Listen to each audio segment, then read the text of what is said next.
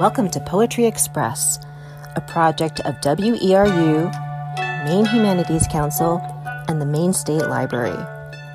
Each week we bring you a Maine poem read by a Maine neighbor.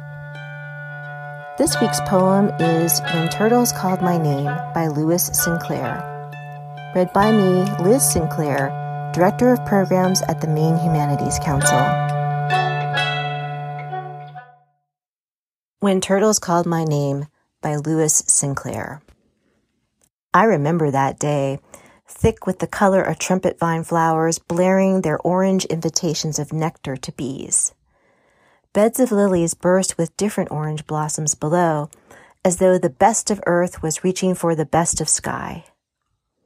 I was 10 and had wandered down the path from Sam's house, with the scent of his cracked corncob pipe still in my brain.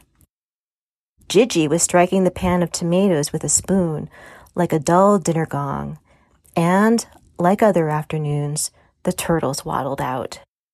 Not looking left or right, they converged on her by the chimney seat, where, in a blueprint dress, her gray hair a confederacy of curls, she emptied the pan of tomatoes onto a china plate. Turtles craned their necks in, grabbing at chunks of red pulp. One orange and black box turtle looked up at her, his leathery neck arched, swaying, and I understood what he was saying. This was the first time I heard the language of animals, and I knew I could never consider people unique again. Later, fat raindrops fell wide apart like splats of butter. I greased my skin briskly with brown soap and frothed as rain thickened. Swollen, cold drops fell through hot air, making small streams of soap slide down my dark skin, off my feet, leaving me like a flower growing from a puddle, rising out of many small iridescent bubbles.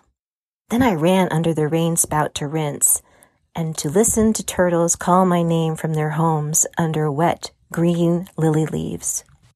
I remember the clean scent of trumpet flowers after rain, beaded with silver drops, their veined orange beauty magnified. From shedding sycamore bark, dotted with dry husks of locusts, from a harmony of insects swarming after the storm, from a mosquito drawing blood from my thin arm, bloated, I learned to be small in that moment when I had felt so big. This poem is from Lewis Sinclair's collection, Imbrication. In The Zen of Seeing, artist Friedrich Frank talks about the difference between looking at something and seeing it. Most of the time we look at what is around us.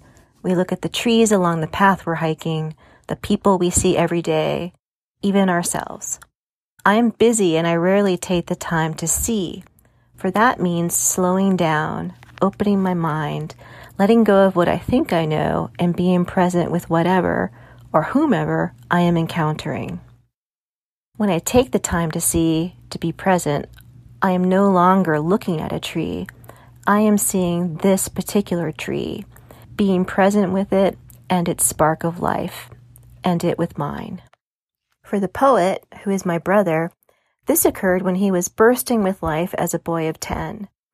In an ordinary moment, he saw the turtles for the first time, their spirit, their intelligence, and realized that the turtles, the other animals, and he were more alike than he had imagined. And he had in turn been seen, with them calling his name.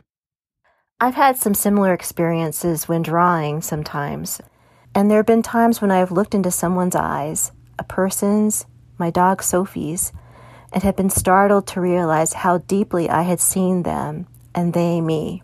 It is so terribly, wonderfully intimate that it is hard to hold. But thank goodness for these moments when we see one another, which to me is feeling deep down in my bones just how much more magnificent, wild, connected, and alive we all are.